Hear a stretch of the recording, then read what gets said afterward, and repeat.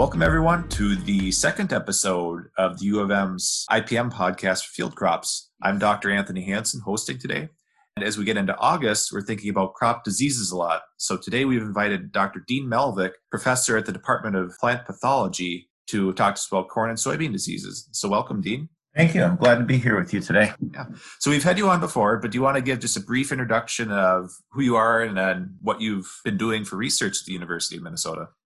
Yes, as a research and extension plant pathologist, I'm based in the Department of Plant Pathology on the St. Paul campus, although my work, both extension and research, extends well beyond campus through many parts of the state. So as Anthony mentioned, my work focuses on diseases of corn and soybeans. And I've been doing work on a number of different diseases over the past few years, including corn. We've been doing work on bacterial leaf streak. Been doing some survey work with the newer disease tar spot. We've done some work with northern corn leaf blight in the past. We've worked on seed treatments for various aspects of corn improvement and establishment. In soybeans, a lot of the work is focused on, many different diseases, but especially sudden death syndrome, white mold, rhizoctonia, brown stem rot. More recently, we've been doing some more work with frog-eyed leaf spot, which is a relatively new and increasing disease in Minnesota.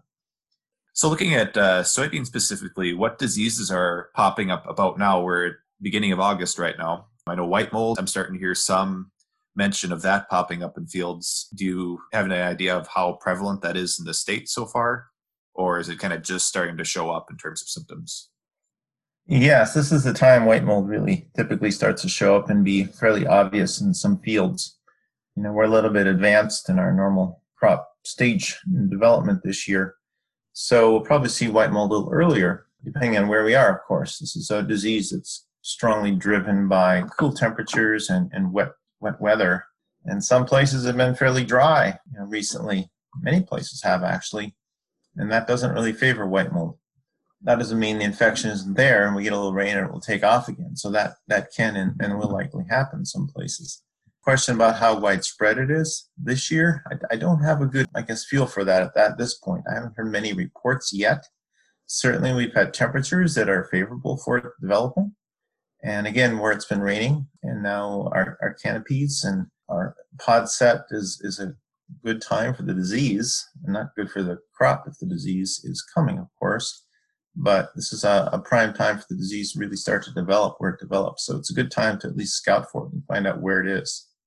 So especially if I have a field where I fairly consistently get white mold, what options do I have either early in the year when I'm planning or right now when I'm obviously seeing symptoms? Is there anything I can do at this time of year as well? Yes, very good question. At this time of the year, no, there's really nothing we can do. The best thing we can do is to get more information on where the highest risk is, where the disease develops. The next year or the next time soybeans are planted in that field, we have to target our treatments better if we have that capability. So options we have for a future crop would be, number one, we would plant the most resistant soybean variety we can find. Now, there are no soybean varieties that are completely resistant to white mold, but some are much more resistant than others, and they do hold up much better. Another option is to look at potential for fungicides. Now, we're past the window right now, the time for application of fungicides this year in most fields. The best application timing is between R1 and R3, so very first flowering to up to the first pod set development. And so the optimal time, if I had to pick one time, is when the rows are billing and the plants are flowering. And so in true crop growth staging, that might be late R1, R2, again, depending on the year. And so that's an option. And no fungicide is a complete control, but they can greatly suppress the disease if they're applied in a timely fashion. And if they're applied before the disease gets established, which is one of the big challenges with applying fungicides. They need to be put on before the disease really gets established. Therefore, we're trying to guess in many ways. There are some risk assessment models out there to help us, I think, but the cool, wet conditions, crop stage, is what drives those decisions. The other option we have is something to consider. Well, it's not as proven, I guess, as is fungicides, would be a product called Contans. It's a soil-applied, essentially biocontrol for the white mold fungus. It truly does kill the white mold fungus as it survives in the soil. So we have some data to say that it has potential from various places around the Midwest. Again, we don't have the data set we'd like to say that definitely is going to provide a strong benefit, but that is another option that's been shown to be very effective in some other crops. So you mentioned having some partial resistance in soybean to white mold. Is it easier to find certain varieties that have that resistance, it seems like, or are they kind of more difficult to find? Well, again, given that it's a partial resistance and that it's a scale. There's nothing that's completely resistant, like I said. Most companies have varieties that are more resistant than others. So if we look at their scale, between 0 and 10, whichever direction it goes from high to low resistance, nearly every company has some, well above the average or the middle of that scale. And those can really be beneficial. So again, I guess they're pretty widely available. But again, none of them provide a complete control. So you mentioned sudden death syndrome for soybean, and this isn't a disease that, some people have heard that much about yet. Others may have experienced themselves. So you want to give a little more information on what the disease is and where you've been looking for it so far in the state? Yes, it's sudden death syndrome. That's a disease that was first found in Minnesota in 2002 in or around Owatonna, in that area. And it's a soil-borne fungal disease of soybean. It's one of the more important soybean diseases across the Midwest. And again, it's been, like I said, in Minnesota for about 15 years or so, 18 years. And it's been spreading across the Midwest, across the country since the 80s. Initially, when it was found in Minnesota, it was in that southeastern part of the state. It's spread fairly widely now. So we know that it's in most counties in the southern half of Minnesota. And we've been finding it a little bit north of that as well. And it was confirmed in North Dakota as well in 2018. So it is spreading. So it infects the roots, this fungus that causes SDS. And then it happens early in the season, probably within the first 2 or 3 weeks after germination. And then disease develops as the season progresses, and we don't typically see symptoms until this time of the year, the first half of August. And then we start to see interveinal chlorosis, yellow spots between the veins on the leaves, and then the leaves start to turn brown and die. And so that's a scenario of how the disease develops. So it can cause pretty significant yield loss. And in options for managing that, again, most companies now have pretty good levels of resistance for that. Nothing completely resistant. But again, the most resistant varieties hold up against SDS much better than the most susceptible ones. And the other option we have now are some seed treatments. And those can be chosen also, obviously, in the winter and spring. There's nothing we can do for SDS at this time of the year when it typically starts to show up. But we can use seed treatments in those varieties if we choose them early enough. They are very promising, although they are fairly expensive. Those are the key things to think about, I think, in terms of SDS. So we'll move along to another disease in soybean you mentioned was frog eye leaf spot. And you mentioned this is kind of a new development for the state as well. Yes, frog eye leaf spot's an interesting one. It's been a problem in the central and southern part of the U.S. for a long time. It's not that it's totally new for Minnesota or states nearby, but it's definitely been increasing in the last few years, maybe in response to increasing rain in the summertime. But it is favored by wet, warm conditions, and therefore we've had last couple summers in some parts of the state, we've had very favorable conditions for it. So it causes these small circular spots on leaves that are surrounded by a darker halo or ring, and hence the name frog eye leaf spot comes from those spots. And again, it can be a pretty significant disease. In fact, farther south, fungicides are often sprayed to manage it. And we've been finding it, as I said, in increasing levels the last 2 years, 2019, 2018. And I know of at least one field in south central Minnesota that was sprayed with fungicides specifically to manage it. So it reached levels of significant concern. And what we've been finding here is what has been found in many other parts of the country, is that fungus that causes it is resistant to certain kinds of fungicides. This has been widely reported across much of the country, and we confirmed it in Minnesota as well, that the frog eye leaf spot fungus is resistant to the QOI, the strobilurine class of fungicides. So those are not alone going to be effective for managing it. So that's been something that we need to keep in mind too if this disease increases and becomes a concern. So is this a disease that is continuing to spread in the state that you want people to report it to you potentially or others if they see it in their fields? Yes, I'm glad you asked that question. We do want to know where it's developing. We've had reports, as far and confirmed reports last summer as far north as Stearns County. And I've talked with folks that have seen it west of there and maybe a bit north as well. We didn't have confirmation though. So there's no reason it can't develop anywhere in the state. But we do want to know where it's developing and if the fungus is widely resistant to this widely used class of fungicides. So if somebody has samples and sees the disease, I'd appreciate getting either photographs and ultimately samples so we can confirm it, and ultimately, in many places, test for the fungicide resistance. So we'd appreciate any contacts or samples that we could get to help us understand this disease a bit better.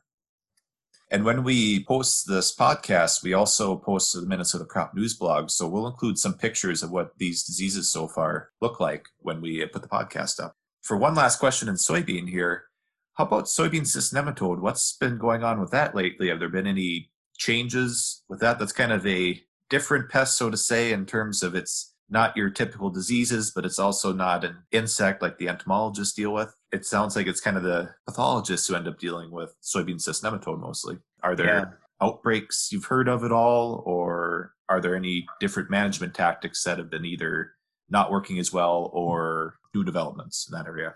Yes. And the first thing, I guess, would be to mention that the disease or the nematode continues to spread. So everybody that plants soybeans, especially if they don't receive the yield that they're getting, pays to sample regularly to confirm the levels of this nematode in their fields, and if they have it, if they haven't confirmed it before. So that's a key thing, the sampling and confirmation. And in terms of the management, we've relied on a particular source of resistance in most of our soybean varieties for a long time. It's called a PI 88788 source of resistance. And that is not working as effectively as it has in the past in many places. Although in many places it still is an effective source of resistance. But the companies that produce soybeans are developing other sources of resistance, such as one called Peking. And that is effective in some fields where the other type of resistance has been losing efficacy. So that's another thing to keep in mind. And has always been true with this nematode, rotation is important. The longer we can stay away from soybeans, the more likely the nematode population will drop in the soil, creating a little less risk for soybean planted there again in the future. So those are a few things to keep in mind. And this is a sort of insidious problem in a way. It's not always that obvious that it's a problem, but we need to keep that in mind, keep trying to manage it, keep trying to monitor it. So I'm sure some people are excited to hear about corn instead of soybeans here. So how about corn diseases? What are the main ones that you're concerned about right now or that you're watching in the state? Yes, that's a good question. Number one would be tar spot of corn. Now, it hasn't caused any notable yield loss in Minnesota yet, but I think most folks that are planting corn and reading about corn issues, challenges, the last couple of years have read about this disease, tar spot, in other states. And we did confirm it for the first time in Minnesota in some southeastern counties in fall of 2019. So tar spot is a fungal disease of corn leaves, and it causes very small pinhead to a couple of millimeters sized black spots on the leaves that cannot be rubbed off easily. In fact, they're embedded in the tissue. So that's a diagnostic feature. So it's been spreading across the U.S. since about 2015, 2016. And again, like I said, it finally reached Minnesota as far as for our first find in this last fall. After it was found last year, we certainly think there's a greater chance of it developing in many areas. And as of last week, tar spot was confirmed in Minnesota in the southeastern part of the state in some fields near areas where it was found last year. So the disease, tar spot, is now confirmed in Minnesota in 2020, although at low levels. And even those fields, the levels are low, as I said, and they're not developing very fast because of dry conditions. I know survey efforts have been made in other fields and areas where it was found last year, and tar spot has not been found. And without much rain and with dry conditions, we don't expect tar spot to develop very quickly. But that could change if weather conditions change. So this is definitely a disease we're watching because it can cause significant yield loss. So we need to know where this disease is developing and really scout for it. Fungicides can be effective to suppress it for sure. We need more data about timing and which products work the best, but we do have evidence from other states where trials have been done that fungicides can effectively suppress tar spot. So this is a disease we're watching, and if anybody sees any suspected samples of this, please contact me or contact a local extension educator or local agronomist, because we really want to know where this is developing. So that's been the marquee, the most prominent disease that we've been looking for. Other diseases are out there that aren't new, but certainly can be problematic. Northern corn leaf blight is widespread across southern Minnesota this year, although not severe in many cases, at least not yet. It's pretty prevalent. Gray leaf spots have been developing in some of the rainier areas, especially in the south. Common rust is out there. We don't normally have much concern about that, and I don't think we will this year either. It's not developed to the point where we need to be concerned, but it is there. And the other disease that is spreading into the upper Midwest now is southern rust, which is a more dangerous rust disease on corn than is common rust. So we're going to be watching for that a bit too. So for some of these diseases that I mentioned, there's a national map that's available that's updated regularly, and one can look for it. It's called the Corn IPM PIPE, Pest Information Platform for Extension. That's what the PIPE stands for. Again, Corn IPM PIPE. And one can look at a map of the Midwest, in fact, much of the country, showing counties where some of these diseases have been found. It's updated very regularly. So those are a few things that we're looking at and watching for. And again, this is a key time of the year right now when a lot of these start to develop. So another disease that I've heard you've been looking at is also bacterial leaf streak. By the name suggests it's not a fungus, so it's kind of a different type of disease to work with than most of these that tend to be more fungal diseases. So you want to talk a little bit about how this disease works and how it's managed? Yes, I should back up. In the bigger picture of fungal versus bacterial diseases, most of the important diseases on corn and soybean are definitely fungal or oomycete, fungal related. We have a few that are caused by bacteria. Now, on soybeans, a very common disease is bacterial blight, and that's common across much of the state many years, although it rarely becomes severe, just a superficial problem. But on corn, we have two diseases caused by bacteria that are pretty significant. One that we've all seen and dealt with, I think, in the last, or at least most of us over the past 10 years, is Gauss's wilt.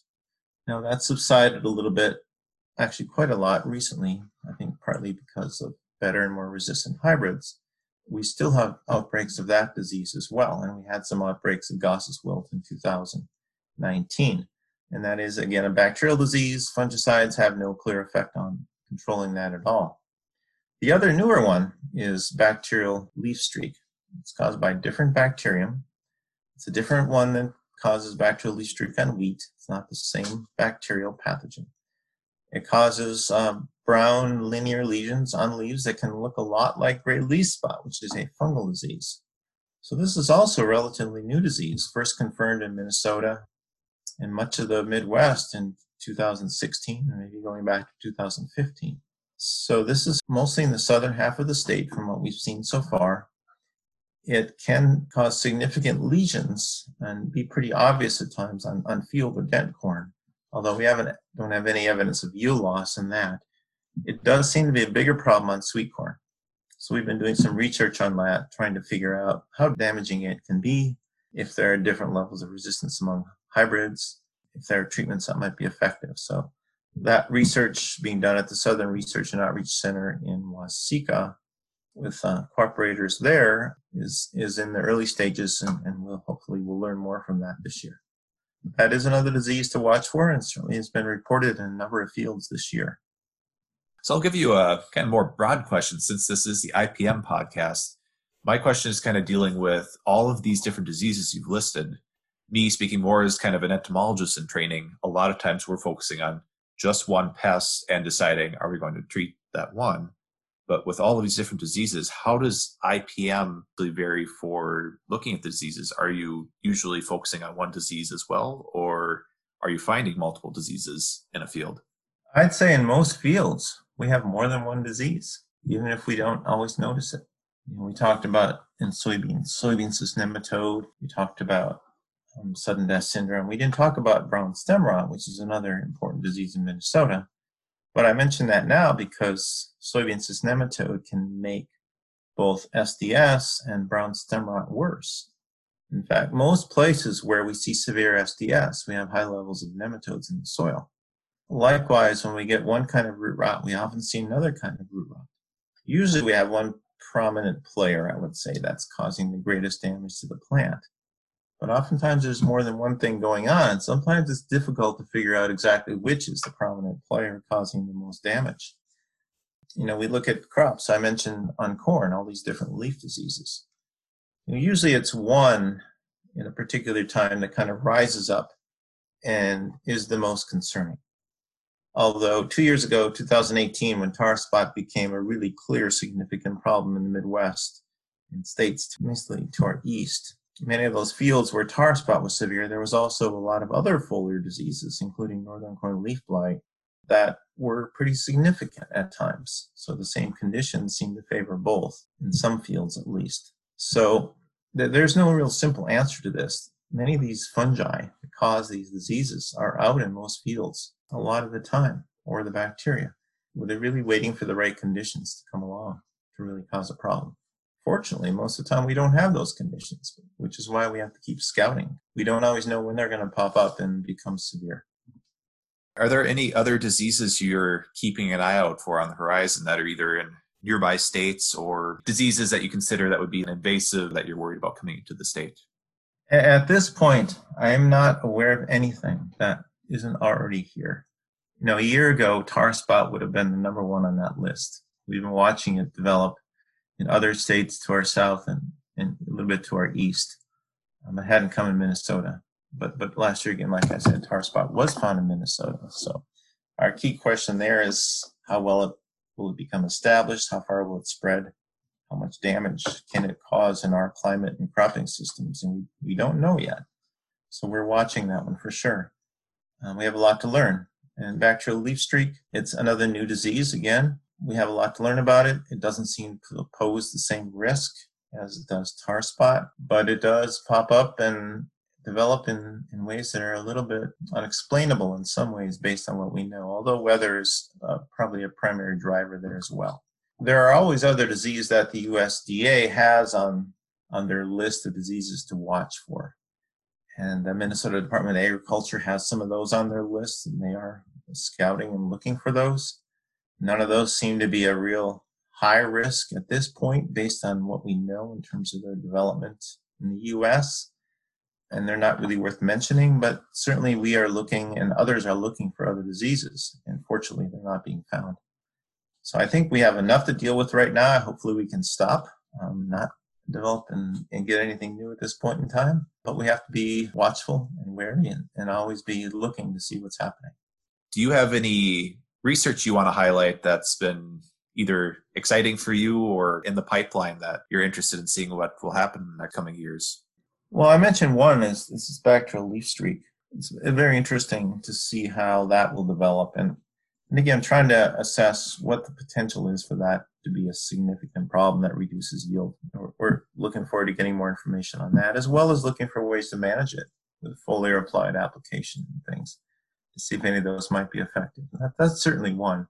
We have a number of different avenues of research going on with SDS, looking at seed treatments and varieties and combinations and other things related to the pathogen population.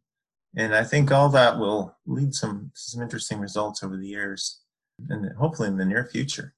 Brown stem rot, another widespread significant disease on soybean. And we're trying to find out a little bit more about how rotation and number of years away from soybean affect the population of that fungal pathogen. In corn, too, we're really looking forward to finding out if tar spot will become a significant problem. Now, I hope we don't have to do much more research on it. I hope it just doesn't ever become a problem, but we certainly will increase our research effort on that if it shows any level of increase in severity like it has in other states. So we have a number of different kinds of things happening, all which could be beneficial, we hope, in the short and long term. I guess one last resource to point out is at the university, we have the Plant Disease Diagnostic Clinic. Do you want to give a little outline on how that works? We've talked about it in previous podcasts, but this year want to highlight that it sounds like it is still open and taking samples if people want to send those in. Yes, in the Department of Plant Pathology on the St. Paul campus, we have a plant disease clinic that is running, staffed with expertise on diagnosing plant diseases. And they welcome samples at any point in time. So it's a great resource to keep in mind. They have expertise in many different diseases, in different kinds of systems, all the way from not just field crops, but all kinds of ornamentals and trees and seed health as well. So that's a great service, a great facility to keep in mind. And again, we have COVID-19 problems all over. That is a lab clinic is fully operational and running 100%. All right. Well, thank you, Dr. Melvick, and thanks to everyone else who's been listening so far to all the different IPM topics we've been talking about over these last 3 years and into this year as well. So thank you, Dean. All right. Thank you. And it's good to talk with you. And keep watching for problems in those fields.